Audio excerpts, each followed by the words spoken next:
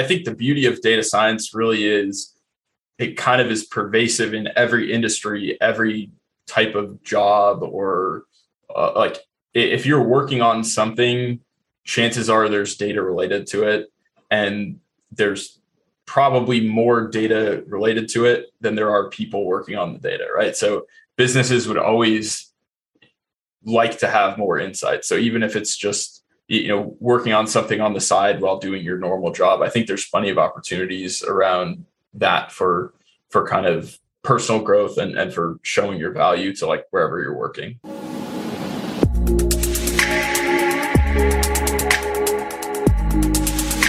Hello, and welcome to another episode of Ken's Nearest Neighbors, the podcast where I bring in fascinating people from my world, talk about life, data science, sports analytics, content creation, and much, much more. I'm your host, Ken G. If you haven't already, we'd greatly appreciate it if you gave us a rating and followed the show. It helps us to continue to bring in incredible guests. Today, I had the pleasure of interviewing Hunter Kempf. Hunter is a data scientist at Cloudflare, a Z by HP Global Data Science Ambassador, and he's also finishing up his master's in cybersecurity from Georgia Tech. He completed his undergraduate degree in electrical engineering from the University of Notre Dame, and he went on to work at AT&T in a variety of data roles over the course of 4 years, while also learning his master's in data science. In his free time, Hunter works on a variety of data science-related projects, some of which end up on Medium as articles, and he also enjoys backpacking and hiking.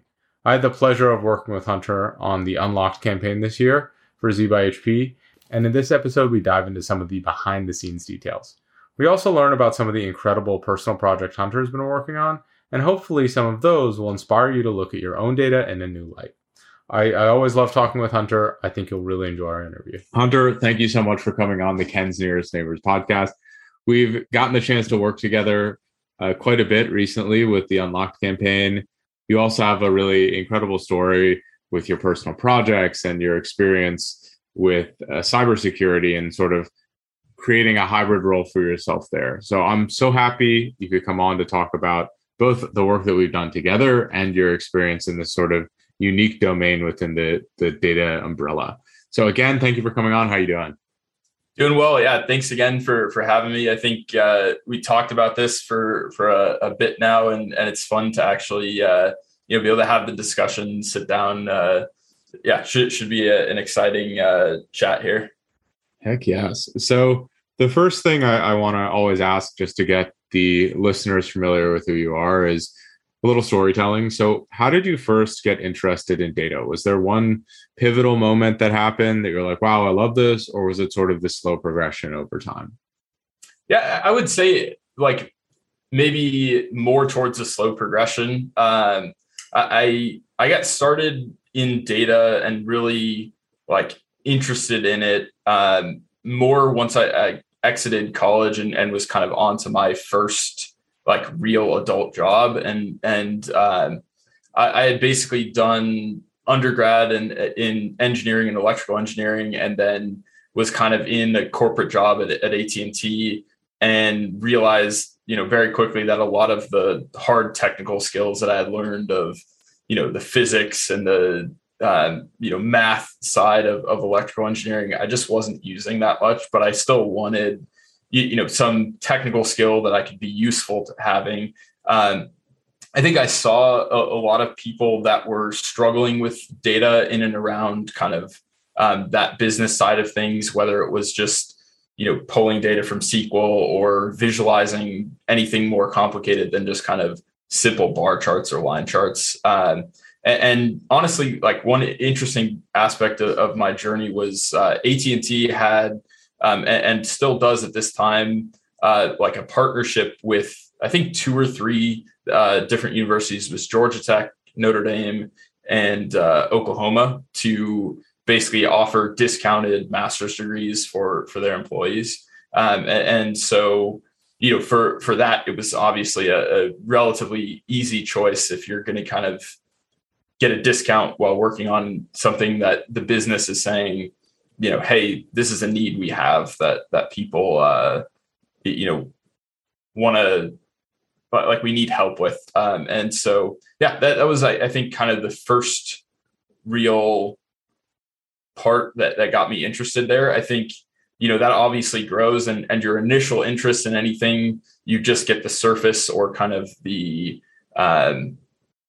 like what the world thinks about it. You don't really obviously get any of the deep detailed like area that you want to go into. I had no idea like how broad data science was when I first started. You kind of jump into it and you think, okay, it's all like one type of modeling. And then there's, really a bunch of different branches, and, that idea of what is a data scientist can mean very different things from company to company or person to person. So, that I think was kind of the early what got me interested, and then obviously we can talk a little later on what has made me stay interested and the projects and stuff that I've enjoyed doing.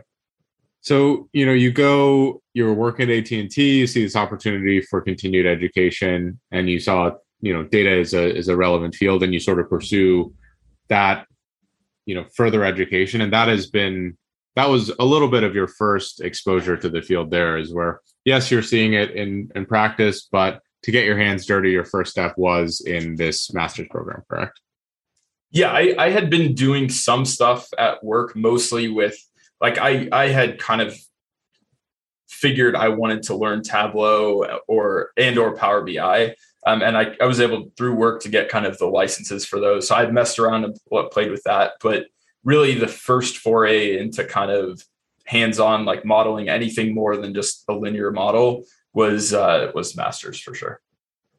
I really like that because it is practical education where you had a reason, you had a discount, you like that. For me is one of the biggest reasons why I generally don't recommend people pursue master's degrees, is because at least in the US, this is different globally. The cost of tuition is fairly expensive. The opportunity cost of time is also relatively high. And with the situation you were in, you were able to mitigate literally both of those things. You still had a job that you were working. And so the opportunity cost of time going to school while not earning income was non-existent. And, the actual financial cost was reduced by the company itself. And if someone is curious about programs or getting advanced education, if you think that's something you need, I really recommend like pursuing maybe a larger company or one of these. AT&T is not unique in that they have that. I'm pretty sure like GE, where I worked for a little bit, also has a program like that. There's a lot of programs or a lot of companies that value that. And, why they value that, I think, is pretty interesting. It's easier to grow employees internally than to hire people, right? The cost of hiring a new employee is relatively expensive when you can just have them learn and teach them the exact skills that they need for their role and retain them for a long time is very powerful. Yeah, I think in general, like if you look at that kind of continuous education master's program, especially around data, there's a lot of different options. I think unless you're going to go the route of getting a PhD or something along those lines, like doing it while you're working and a master's while you're working, obviously to me was the right fit. And I think for most people probably is the right fit.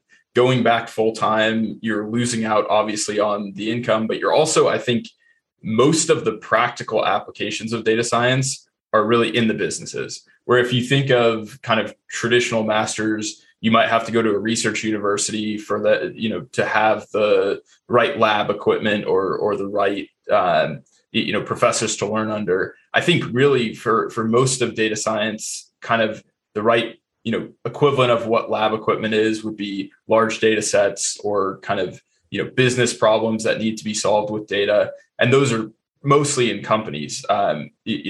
I think there's very specific problems that universities have, advantages around data science, but for the most part, it's companies. And then, if you look at kind of the people that you learn under, again, I think most of the people with kind of the best experience are actually out in industry, not in like research university at this point. So, I think that pairing that of being able to learn some of the academic side, but still having it rooted in that reality of, a real problem that you're solving with the real constraints of business. Anything you get in the academic setting tends to be a little bit more, the data is already cleaned and ready. You just build a model and you report your results. You don't actually ever put the model into production or deal with any of the constraints around that sort of stuff, which oftentimes is a lot more of the job, is kind of project management or dealing with constraints of, we have this kind of data, we need it in this kind of latency, it's got to be deployed in this kind of environment. Those kind of things oftentimes can be a bigger kind of learning curve than just, like doing an sklearn model and predict like, oh, wow, that was very fast. Like, I feel like a genius. And then, in reality, it's like, yeah, that was the short part. And there's a lot of nuance there, but for the most part, it's kind of the stuff around it that often takes people more time and I think is valuable to learn as well. It'd be hard to learn that stuff just, strictly in an academic setting. I agree. I mean, during my experience, I did something similar where I did my master's in computer science while I was working full time. And the coolest thing for me is I was able to take what I was learning and apply it to data at work. I mean, yeah, my role probably had a bit more flexibility and creative freedom than most do. But if people know that you're learning a certain skill set in the workplace, they kind of, like, if they're your friends or if they're good coworkers, they generally try to give you projects that help you to flex those skills. And I think that is, again, if you have like a really good relationship with your manager or you're on a strong team, that's something that you can have conversations around. Hey, I'm learning this. I want to work on this in some way. Doesn't always work out, but there's a lot of times where you can control your workflow to work on things and skills that you're actively trying to develop. For sure. And I think the beauty of data science really is it kind of is pervasive in every industry, every type of job, or like if you're working on something, chances are there's data related to it. And there's probably more data related to it than there are people working on the data, right? So businesses would always like to have more insight. So even if it's just, working on something on the side while doing your normal job, I think there's plenty of opportunities around that for kind of personal growth and for showing your value to like wherever you're working. Incredible. Okay. So you're going and you pursue this master's degree while you're working. How does that forward your career, or what are the kind of next steps either at AT&T or beyond that? Sure. So yeah, a little interesting side note, I guess, about the role I started with at AT&T was it was a rotational program with a focus kind of on development. It was called the Technical Development Program, and is still there in a slightly different shape and form than when I was there a couple of years ago. But in essence, the goal of that program was to kind of give people early on in their career, kind of out of university, a chance to try a couple of different roles. So my first role, I ended up it was with a business unit that was dealing with financial planning. And basically there was enough data there where I was kind of doing the role by the end of my rotation there of kind of a data analyst, taking a lot of the data in, creating visuals or reports for people, and kind of helping to speed up the decision-making process there. By the end of that first role, I was enrolled in the data science master's and was really looking to try to get something in data science or data engineering for my next rotation. And so I ended up on a role on a team that was building basically an attempt at an internal Kaggle like platform. So, kind of hosted internal data sets where teams that didn't have too much data science skills could kind of post their data, and then basically anyone within the company could view that data and try and like build a model on it. Usually that data was kind of framed in a way where there was a target column or variable that you wanted to predict, and then kind of enough data around it to like facilitate those. And so I actually ended up on that team and was basically working with those business clients that didn't have too much data science skills to format all of their problems into things that would fit into kind of a data science problem. So if you think of kind of an internal problem, like we want to forecast bandwidth usage, or the number of customers that we'll have in certain areas, all those kind of things, like tons of different questions would come through. And in essence, it was like hearing the problems that they had and then trying to say, does this fit into regression classification? What columns would we want to predict? Are there variables that we would, include in this that we would know, after the fact? And if so, we have to, find ways to either clear those out or find other variables that we would know, at the time of a theoretical prediction. So that was, I think, really cool for me. We did, I think, around 100 projects like through that pipeline while I was on the team. And it got me a lot of experience just in those kind of flexing the muscles of not the modeling aspect, but kind of all the other pipeline aspects of data, where it's, where do we get the data?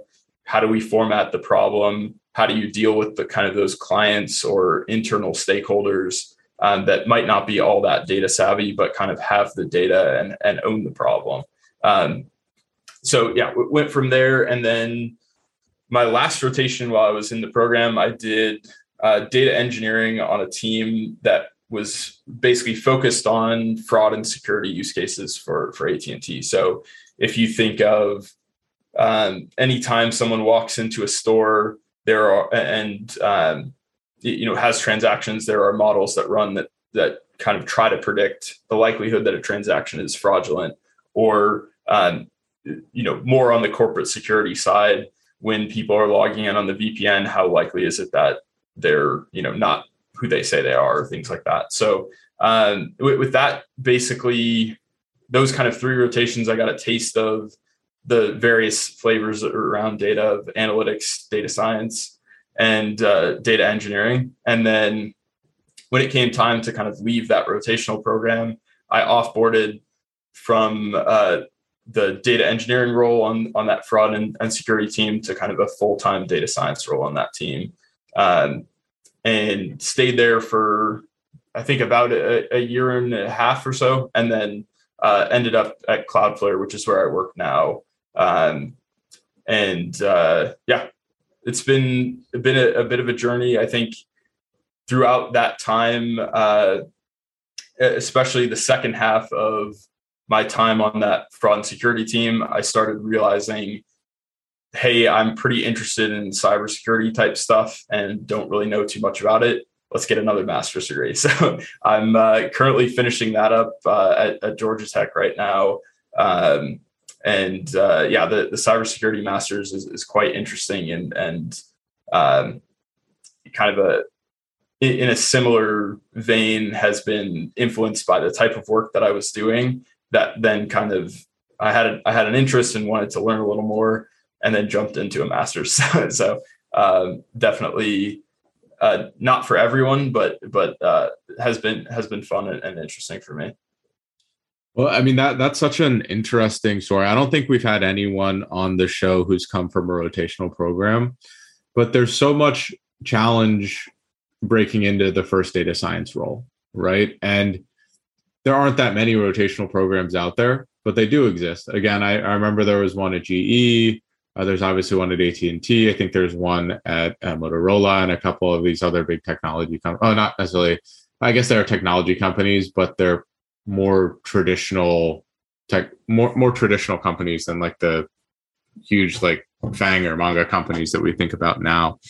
And it seems like that's a very interesting path to get at least the title and the work of data science, is because you're working in these companies and going around roles and you're seeing what you like. You're building experience. You're building relevant experience. I mean, if I recall, in most rotational programs, you at least have some say about the next rotation that you do. And so they're investing all this time to train you and build the skill set that you want to get the outcomes that you want. And yeah, I think that aspect to me is what makes working at some of those big companies quite attractive, especially right out of school. I know when I was applying, like a bunch of the big car companies have them as well.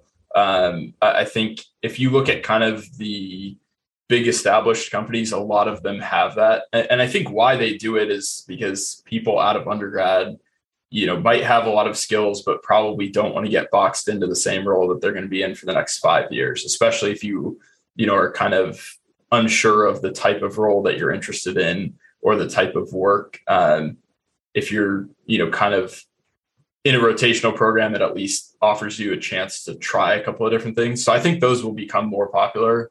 But right now, yeah, definitely those bigger, more established companies seem to have them.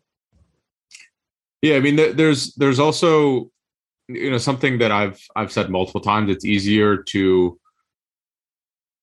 change roles within a company than to go outside of a company and land a new role. So to go from a rotational program to a data analyst role or to a data scientist role within the same company is going to be significantly easier than starting or finding your first role, trying to wiggle into a data analyst or data scientist role, and then jump companies to get into a more, whether it is the same or different type of role. Like, that's just going to be harder, right? You get to build your own adventure in a sense in some of these programs. And I really encourage people to explore them more often. I mean, a lot of them, actually none of them that I know of are purely focused on the data domain. Yours sounds like, the one at AT&T sounds like it was probably one of the closest. I mean, a lot of them are either technical or financial. And that's my experience with it. I think it was more around, like, it was technical. So it was people from backgrounds of mechanical, computer science, electrical, so engineering type backgrounds. But I would say for the people that I know, I took a more data focused path. I know there were people that took a more like full stack software engineering path. And then there were others that took, along the lines of trying to become a manager of technical roles. So I think like the one at AT&T was also fairly general, just had enough opportunities where I could kind of tailor the path to be a bit more focused on the aspects that I liked. So I think there is like that obviously is a nice thing about those rotational programs, but definitely not at like 100% focused on it. Just that was kind of the path I took with the opportunities that were available. I have to say, I really loved your role where you were building the internal sort of Kaggle competition type thing. I see how that relevant skill set was very useful in our later conversation about creating challenges for Unlocked. There's no wonder in my mind why you were such an asset on that project as well. So I do want to dive into the cybersecurity angle a little bit more. And so, you pursued it. You're on your second master's degree now. I think I'm the only other person. Actually, I know one person with 3 master's degrees, and then there's us two at 2 and soon to be 2. But I'm interested specifically in what appeals to you about that realm and how that intersects with data and now I guess the work that you're currently doing. Sure. So I think early on, so I had kind of a similar feeling with cybersecurity as I was having early on with data science. So if we think of my first foray into data science was in a role that was, related to kind of data or analytics, but wasn't my main focus. And I had, I think, a lot of opportunities there to see stuff. And similarly, when I was on the role at AT&T, kind of for my last rotation in the program and then my full-time data science role, the problem domain was very much focused, in and around cybersecurity. Fraud is very related since a lot of the models are kind of adversarial in nature and deal with, plenty of cases of, people trying to hack into systems to commit fraud, things like that. So it was, again, kind of taking stuff that was related to the work I was doing at work and saying, hey, I'm pretty interested in knowing more about it, and looking around and trying to say, is there some way that I could learn this on my own? Maybe. I think a, structured project and class format would be more helpful for the way I learn. So that's kind of, I gravitated towards a master's there. And yeah, I think in general, it fits, well with data science, which is kind of an interesting pairing. But the more you kind of dive into cybersecurity, there's a ton of data in and around those systems. There's, millions of log events. There's, plenty of like binaries from suspicious files that people will upload to various sites and try to do automated detection of, is it a virus or not, or what virus is it? And then kind of on the side of the models that anyone builds in cybersecurity, similar to what I was doing kind of on that fraud and security team, they're very adversarial. So you can create a perfect model for how the actors are working against you at this moment in time. But next week, they're going to see, hey, my virus wasn't working, or hey, my fraud scheme wasn't working, and then they change it up, right? So I think that to me is quite interesting, understanding kind of the parameters a little better of, from a data side, what are the aspects that people can change about stuff they do? What are things that are harder to change or maybe impossible? So that was kind of my early on interest of, hey, I'm working in and around this data. I'd love to know more about it. And I was interested enough to kind of dive into a master's. It's definitely a bit more than probably most people would do. But yeah, I've been interested in it kind of this whole time, and I'm in my last semester of it right now. So was interested enough to kind of see it to completion. That adversarial nature to me is quite fascinating. So in data or in software engineering, the problems you're working on, they're not meant to trick you, right? They're not easy necessarily. You're trying to find insights, but they're not actively like trying to fool you, right? On the other hand, most of the time they're not. There are those kind of small few cases, but yeah, for the most part, I would say maybe things like if you look at social media or social networks, there's plenty of people that try to game algorithms there, but for the most part, people aren't trying to game kind of any code that most people are writing. That is true. I guess like in financial markets too, it's like, hey, we're trying to understand what algorithms the like whales are using to like decode that, and invest based on those. But yes, but I think the vast majority is not aimed at like tricking someone, sure, or being tricked. And the nature of cybersecurity is quite the opposite. Like the bad party is actively trying to fool your systems or whatever it is. And that presents really unique and kind of fun challenges, right? Especially for someone who's quite a thinker. Whereas, me, I'm like, one of the things I like about data science is that I know, like, it's always like cathartic to know that the challenges that I'm working on, they're not meant to be challenging, right? Like, it's only me that's making them more complex than they need to be. Whereas on the other hand, I think it's kind of fun and exciting, also terrifying to me, that the other person or there's other actors that are actively trying to fool me. And like that sort of cat and mouse game is also one of the big challenges, right? So, yeah, I think if you look at traditional like data science or machine learning, oftentimes, let's say you're trying to forecast like the number of units a company is going to sell this quarter or something like that. That has, effects of other people, but there's no one maliciously trying to buy up 100, of your whatever item you're selling. And then the next quarter model over.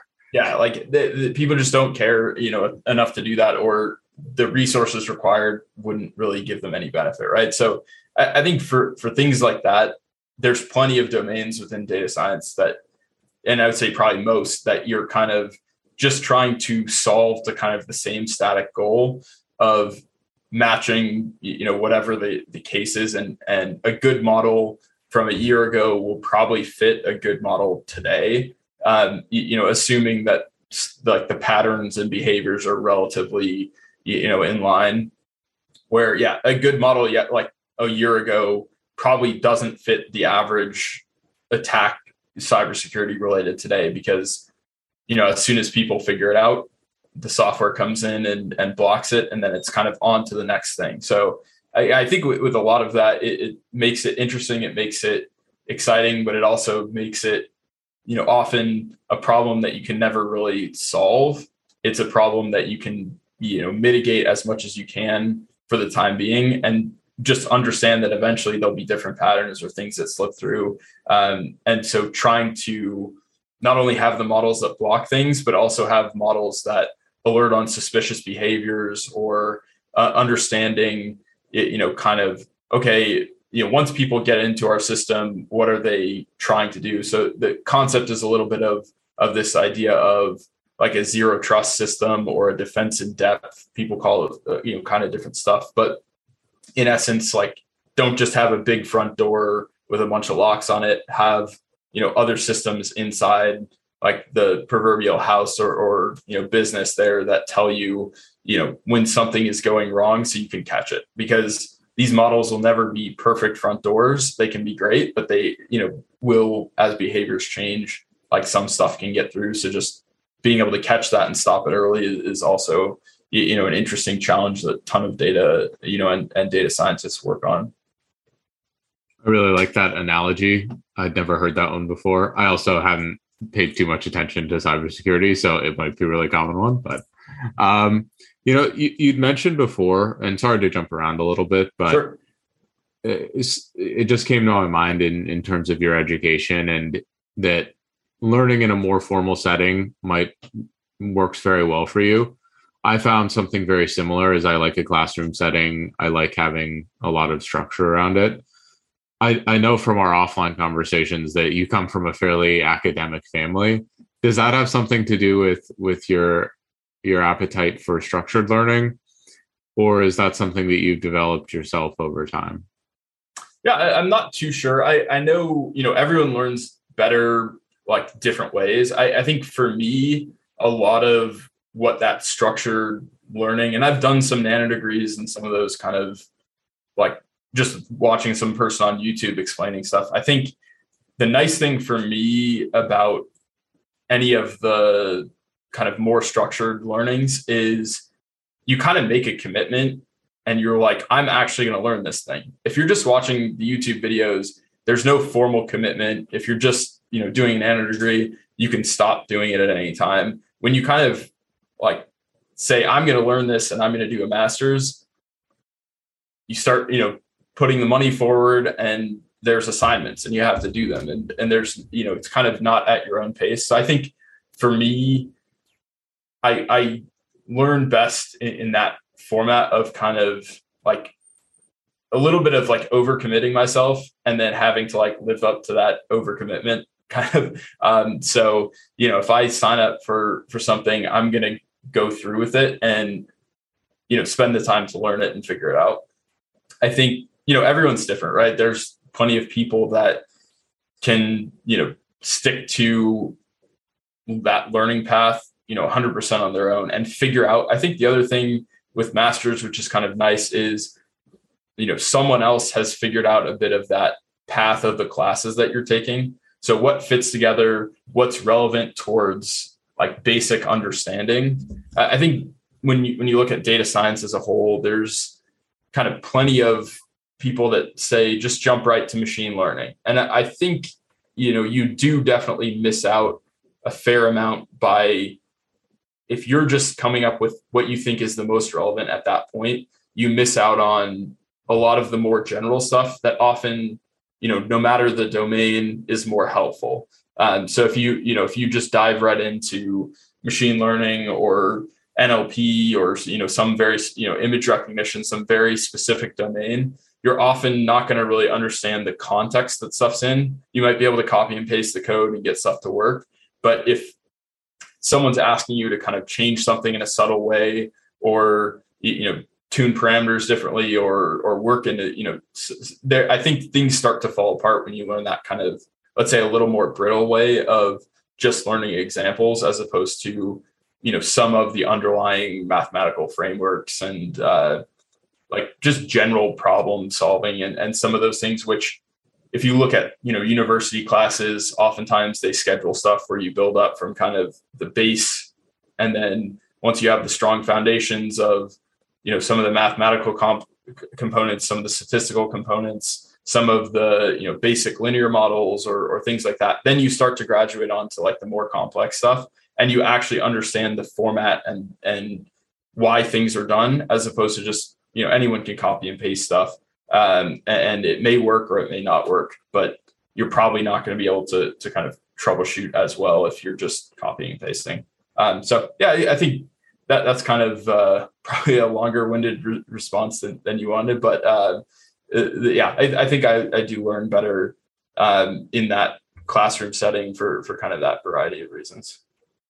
Well, it was the perfect amount of time because it gave me a little time to think about what you were saying. And one thing that I noticed you didn't really mention was like the quality of the resources, the actual concepts that are being taught. To me, that's a really important thing, is like, you don't pursue graduate education because you can only learn certain topics there, right? Like, all these topics are pretty pervasive on the internet, but the systems that are in place, if they work for you, that can be really compelling. So for me, I liked getting grades. Something that I guess a lot of people don't know about me is I'm like ruthlessly competitive in the academic setting. Like, I like breaking the curve. Like, that was like, a lot of people hated me for that, but on the other side of that, I helped everyone study. So couldn't, but the idea is that, like, if the mechanisms in place for accountability and for competition or whatever really motivates you work well in the academic setting, great.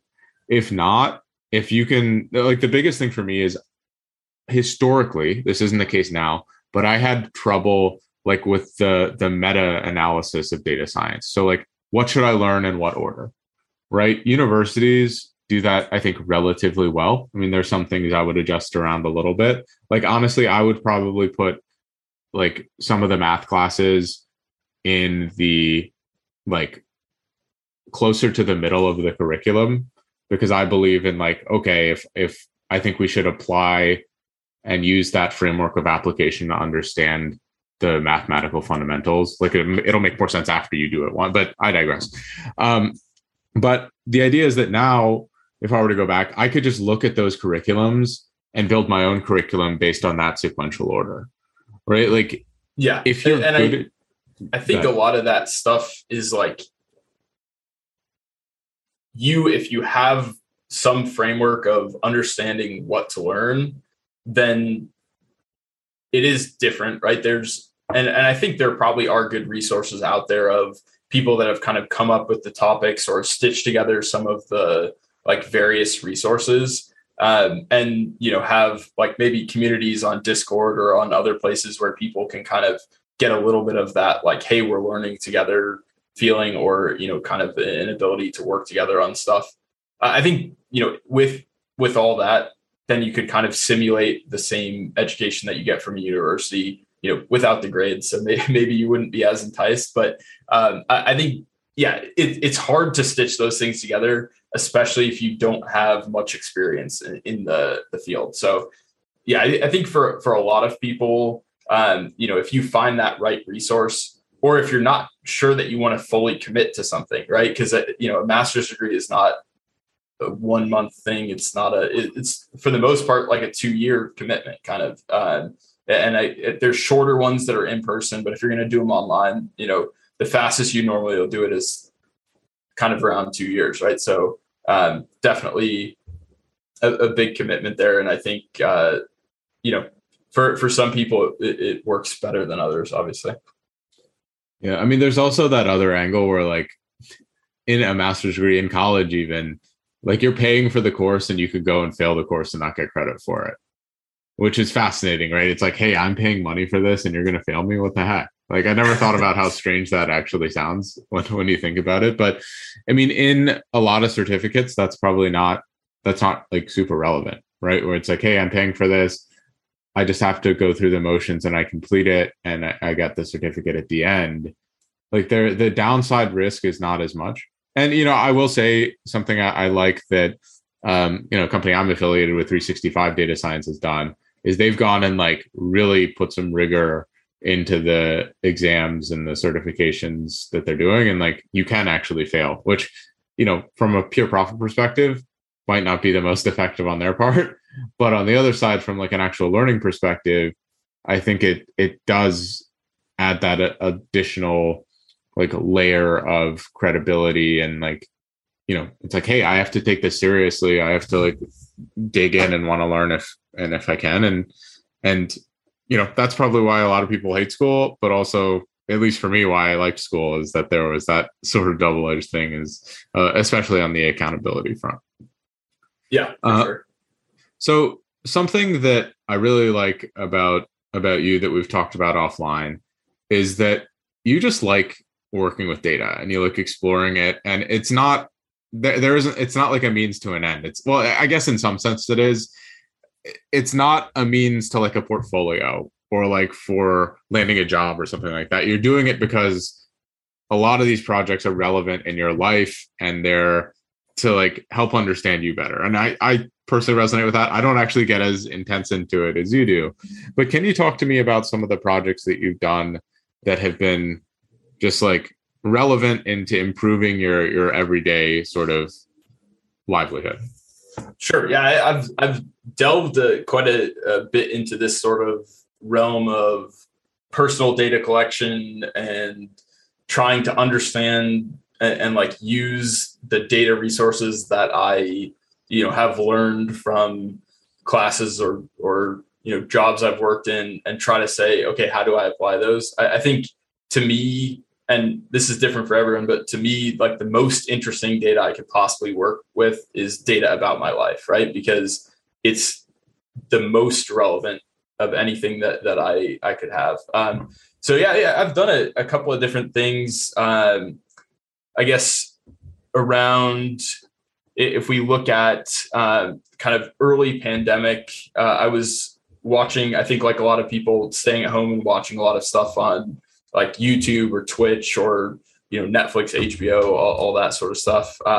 I did some interesting analysis on some of those like shows and movies, trying to understand a bit of those. I did then a couple of things with Twitch streams and like tagging live events that happen in games. So if you think of early pandemic, the game Among Us was quite popular, has a lot of visual cues. And within that kind of game context, I was basically training computer vision models that like try to pick out, this player got this many kills or got, this many reports or the various events in any of those games, did this many tasks.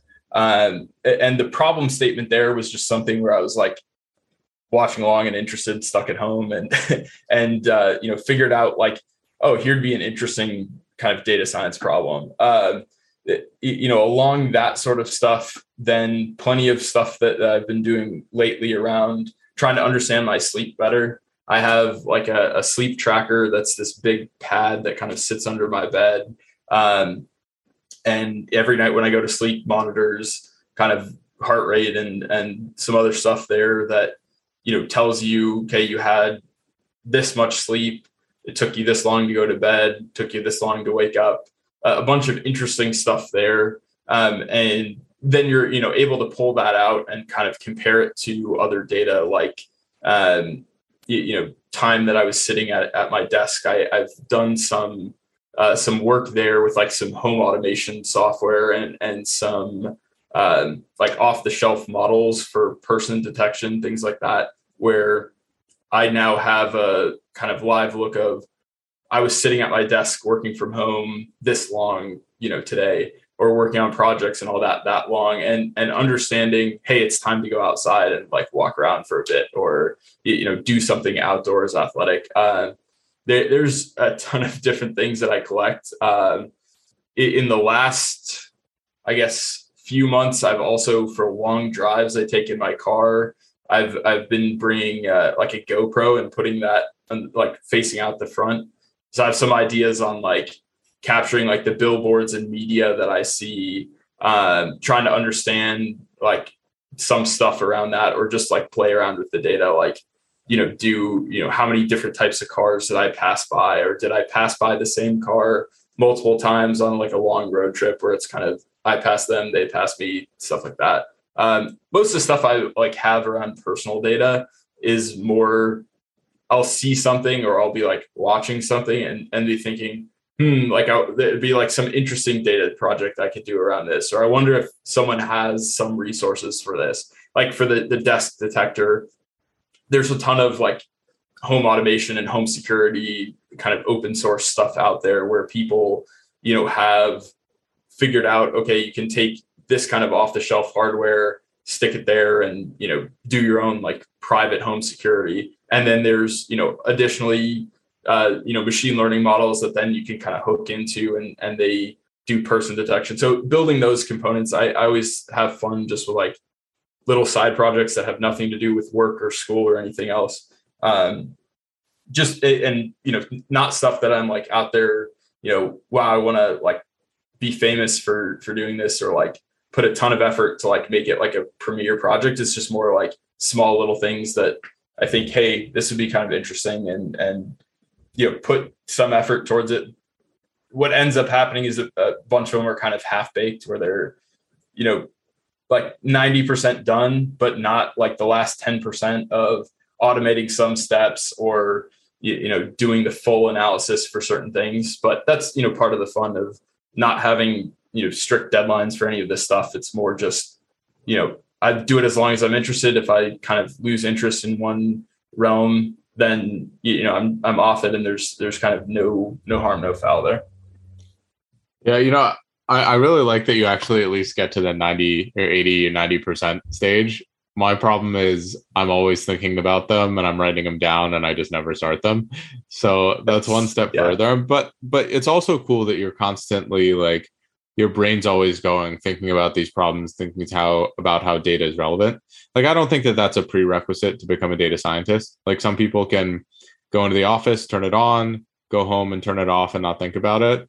But I find more often than not, most people who work in the data domain are constantly asking questions or thinking about what is the relevant data here, or think about how could data solve this problem, or like, is this even a problem? And like, I find it really fun and exciting to talk to those types of people, because you just view the world a little bit in terms of like problems and solutions, right?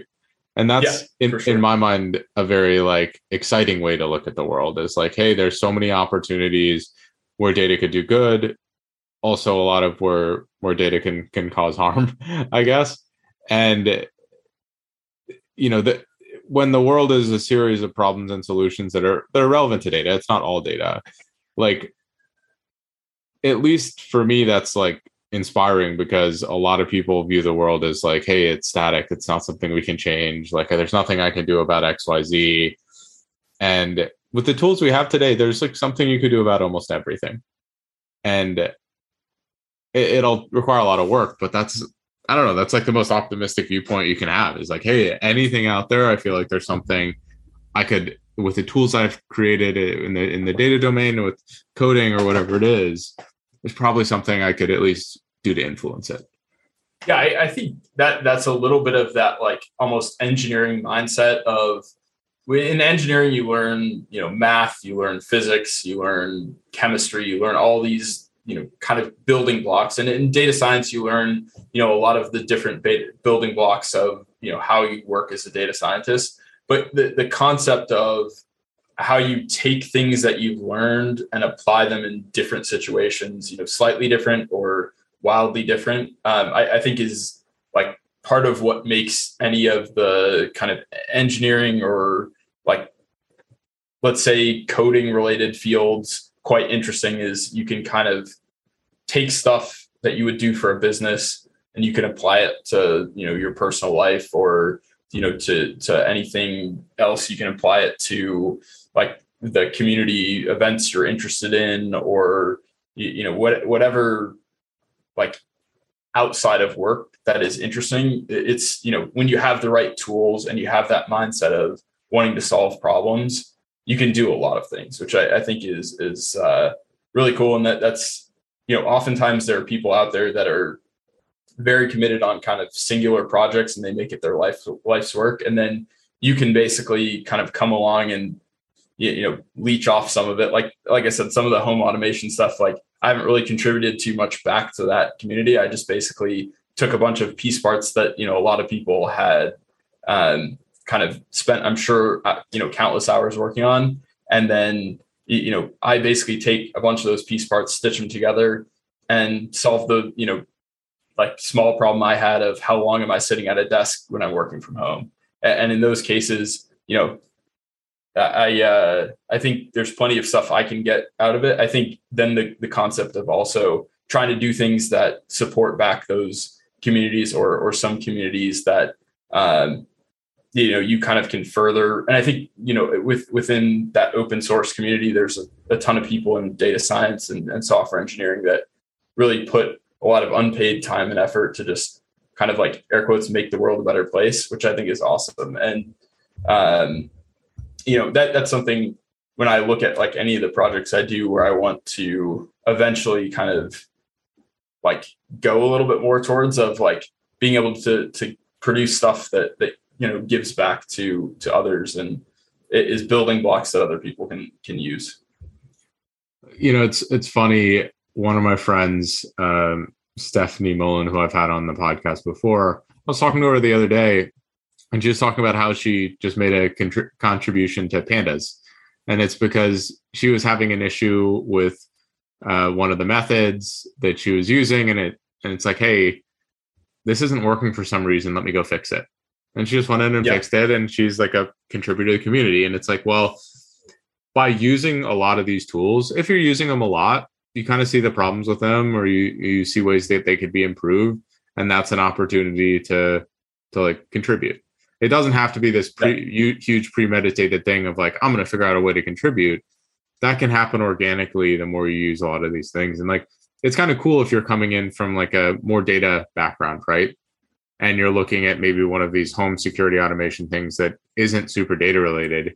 You bring that data perspective that could potentially add to an open source project. I kind of view reading in the same way that you view like going through and looking at these open source projects. Like these people, it's their life's work to produce some of the books that are out there, right? And I get to sit down and like get all the benefit from it in like 4 hours, right? Yeah. Like how cool is that like I can know like 90% of what this expert knows about this certain domain that they've dedicated their life to in like a day. It is quite interesting there. I think the concept is kind of like you stand on the shoulders of like the people before you or whatever. And that's what makes, a lot of the world we live in and especially data science and computer science really accelerate fast is the fact that you can kind of understand to, maybe not the full degree, but to enough degree to actually do stuff with the tools people have built, kind of even what that expert knew. Awesome. Well, so I definitely want to make sure we save time to talk about, both of us being Z by HP global ambassadors, as well as the Unlocked campaign. So that's been a big part of our lives for the last about 5 months.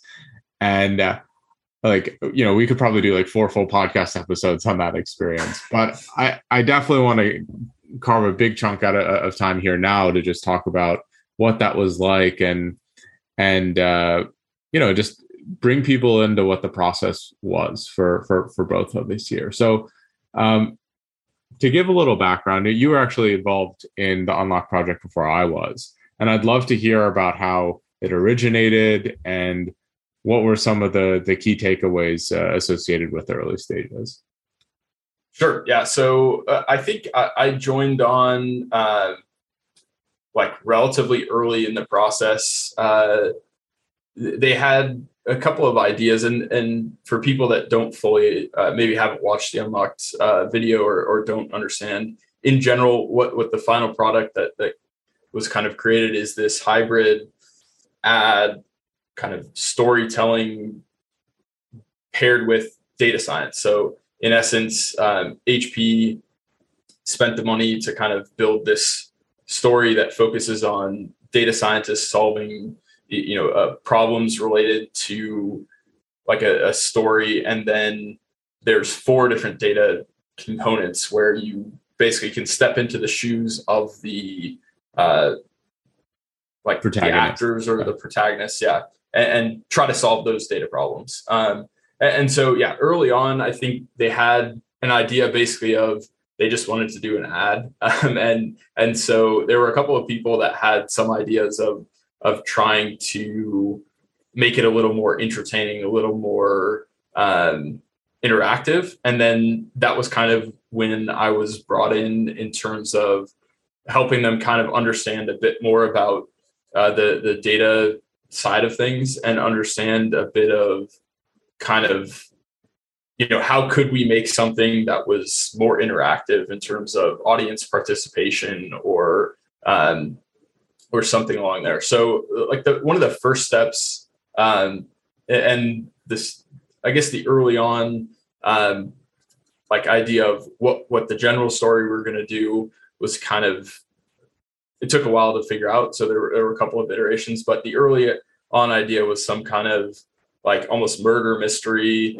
or something, there of like surrounding this idea of a like museum. And we were going to do a challenge about, card swiping and trying to find a culprit based on, someone who manipulated data, and you could figure that out if you looked at patterns and things.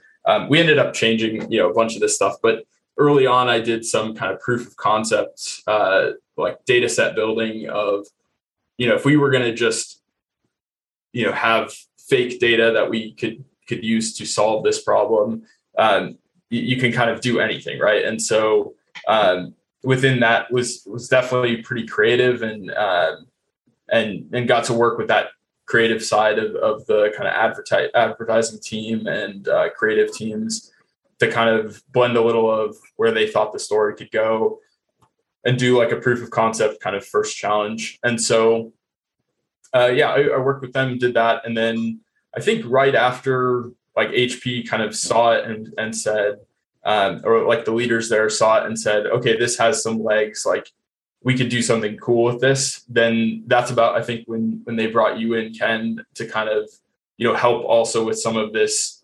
like ideation of how the story is going to fit, how the challenges are going to work.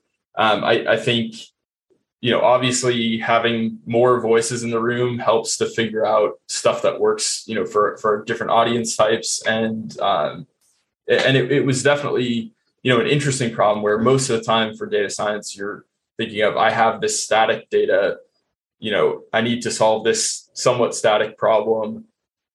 There's relatively, kind of rinse, wash, repeat kind of things that you can look and say, this is a classification problem. I have this data. Maybe I could get some more data, but like generally I'm not going to change my classification problem to like a, audio detection problem or an image classification, or like, you're pretty much set in the genre. But this was fun because, kind of as much of the story was dependent on the data side as the data was dependent on the story. So, a bit of that kind of play back and forth and being able to really change, from where it was of this kind of museum murder mystery to where it ended up of, a story about kind of an ancient flower and, finding a cure to some, rare disease.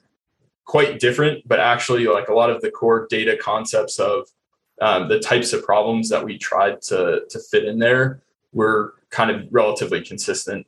Just the, characters and obviously, how it related to the story changed a little.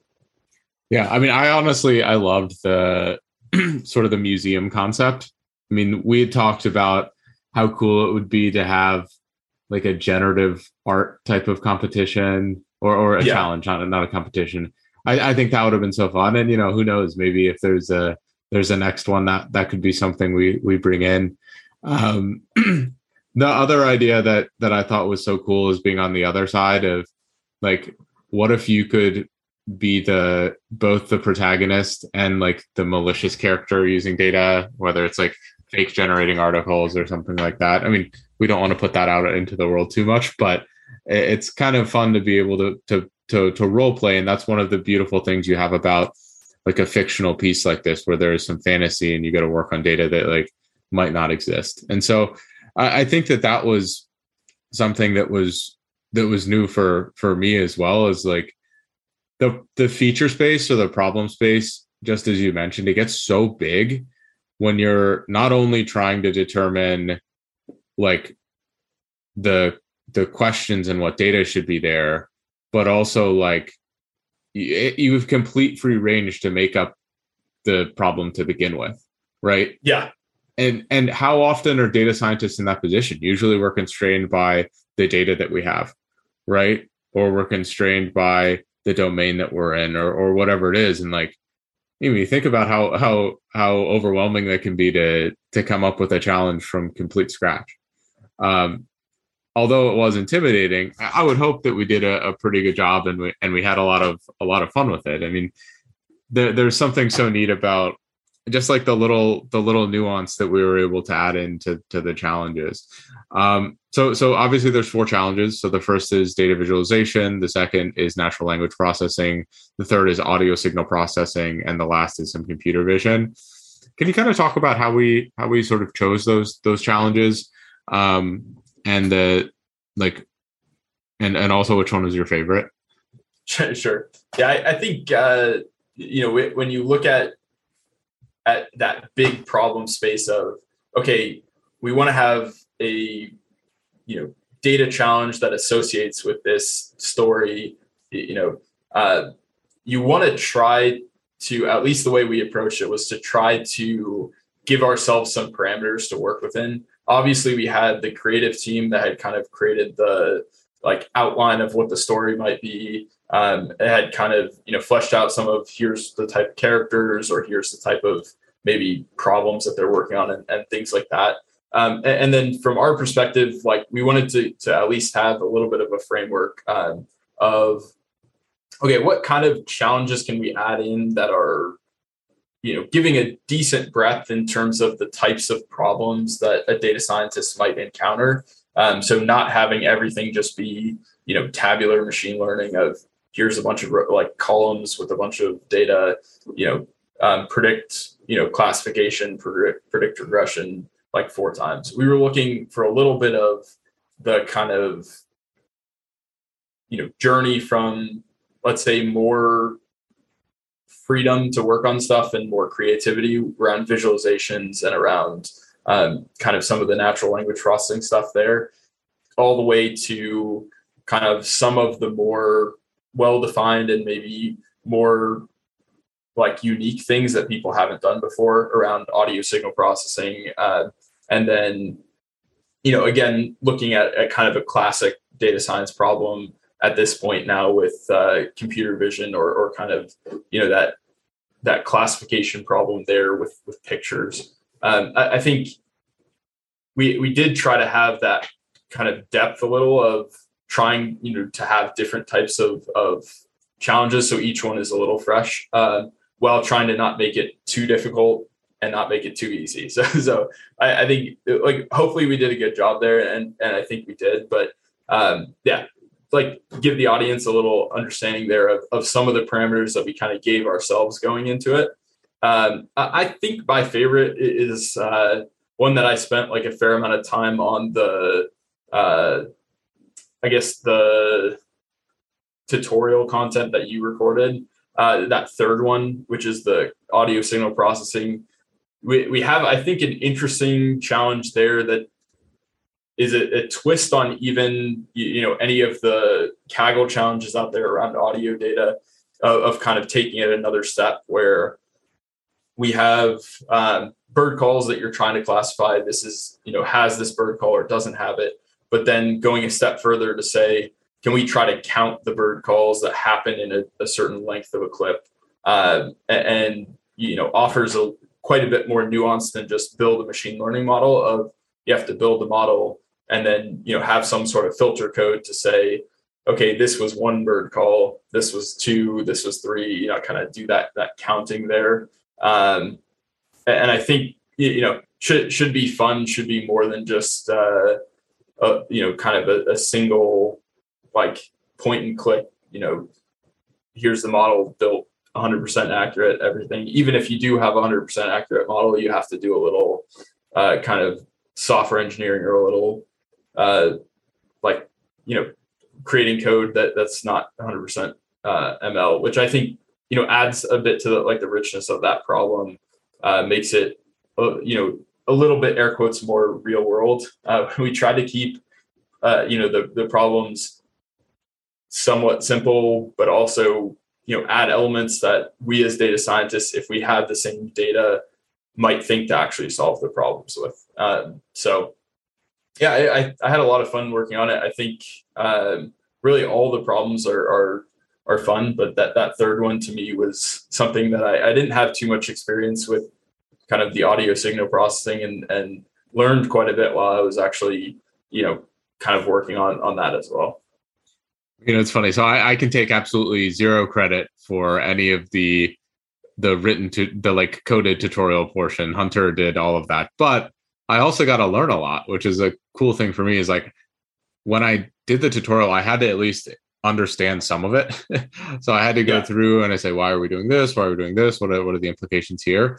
And I sort of unlocked a new learning thing for me, is that if I try to teach something that I don't know that well, man, there's a lot of pressure, especially if I'm doing it on like a public forum like that. It's like, oh my goodness, I have to go through. So if there's any stumbles that are in the recorded tutorial, that's because I did not understand the code well enough. If there's any issues in the code, that's on Hunter. So just yeah. And then I think we did a pretty good division there of the tutorials. We brought in a couple of the other ambassadors, and then like you worked on the tutorial for number 4, and probably have a maybe, let's say, better video tutorial, covering that because of it. Arguably. But yeah. I think the other interesting thing kind of I thought of as you brought that up was this concept of like, when you actually have to teach something to someone, you actually have to understand it almost at a deeper level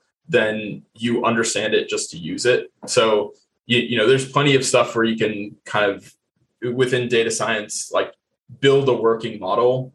But oftentimes when you're in a job or dealing with business clients, they'll ask you, how is this working? Not just does it work? It's like they want to understand a little bit more of like, why does it work? And I think, that kind of is a skill that plenty of us have to use of kind of, it's not just enough to have something that works. It also, you oftentimes need to understand whatever the problem or the code that you're using well enough to kind of explain to others, or, at a high enough level, explain to others, like generally how stuff is working there and why certain decisions were made. So yeah, I think for everyone in your audience, definitely worth a watch of the video. And then the video, I think, is quite interesting, but the challenges really are where, if you're kind of interested in that data science domain, there's a ton of kind of fun to be had there. With, you don't have to, fully do everything, but maybe choose one or two of the challenges that speak to you and are more interesting, and give it a go. I think both of us are watching on the kind of results there to see, anyone that posts their solutions to any of those things. Like we're looking and hoping to see some unique takes on things, or people that are just learning from it. So definitely a fun project there for anyone out there listening. Absolutely. So also special shout out to Andrado Tianu and Nick Wan, who are the other ambassadors that helped with the creation of the tutorial content. I will say that I had to learn the hard way that you have to learn and understand these things arguably better than if you were just implementing them when I went through into the tutorials. I mean, that's something that it was fun and it was exciting, especially having all the film crews there. But it was pretty nerve-wracking, like, sitting recording 4 basically like 30-minute, hour-long tutorials,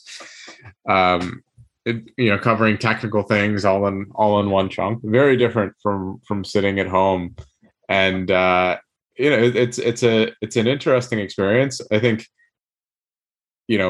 one of the nice things is that I do a lot of recording, and just having anyone come in and do that probably would have been a bit much to start out with.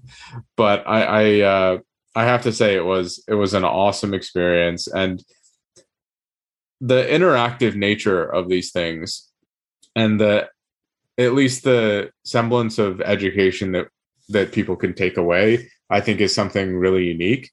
But I don't think it's necessarily something that is like unheard of. I kind of think it's like the future of a lot of content. I mean, you had mentioned this offline that, with a lot of the shows on HBO, they do an after show that's content and engagement. And, where does this come from? Is this the future of content? Is this the future of advertising? Like, what do you think about that?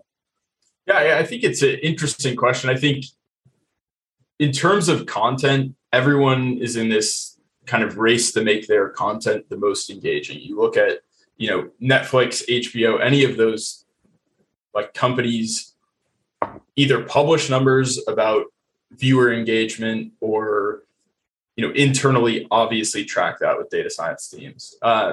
And so I think, anything that you add that, can be, let's say, viewed, consumed, interacted with outside of just the show that these companies spend millions of dollars per episode on, is obviously to the benefit of that company. Because if you look at a show like Game of Thrones or something like that, there's plenty of rabid fans that are, watching each episode and extremely excited. If you can think back to, I think it was, 2015 or 2016, there were plenty of, watch party type things that you do with friends when the new episodes come out. And I think those experiences show that, for the right content and for the right situations, there's people that want to interact and kind of do more than just wait for the next season to come out in a year. And so then people come up with, all these arts and crafts projects around things or anything. And I think it's to the company's benefits to add in as much fuel to that kind of creative fire for their audience. So yeah, adding additional content out there. Obviously shows that are based on books have that kind of already, but for things that aren't, then having, additional content that people can consume or interact with or deal with, I think definitely is. I think, around this concept of specifically in the data science domain, it's, just scratching the surface. Like what makes education more interesting, could definitely be, something along this lines of kind of, instead of listening to a professor lecture, you kind of get the elements out of a story and then apply it. Or, maybe you watch the story, see how it can be framed in a problem, and then watch a lecture about it or something.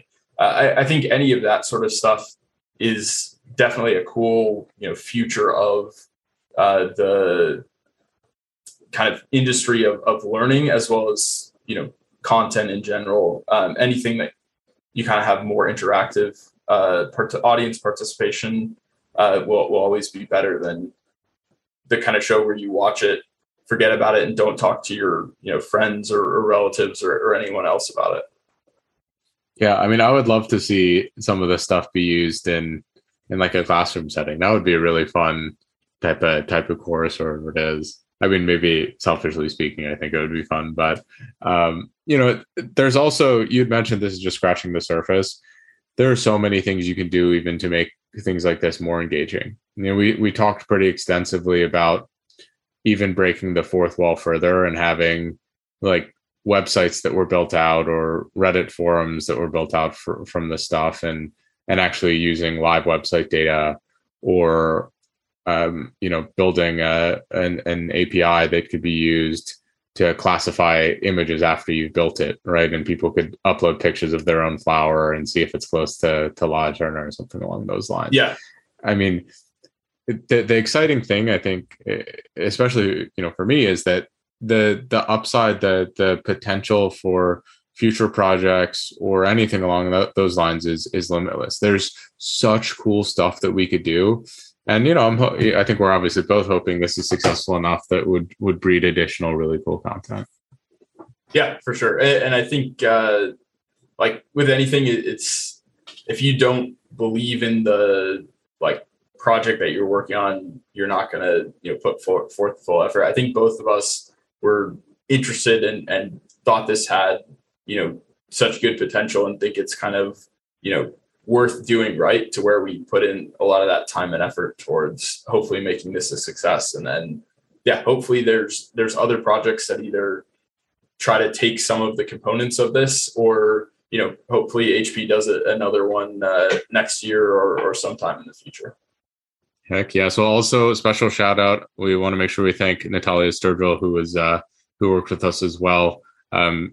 She had some other work obligations come up, but she also made a meaningful contribution.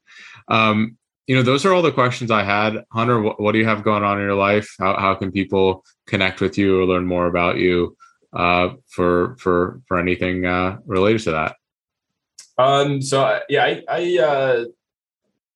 I guess it's an interesting thing there. I have a LinkedIn and I don't have YouTube or anything there. I occasionally will write Medium articles on stuff I'm interested.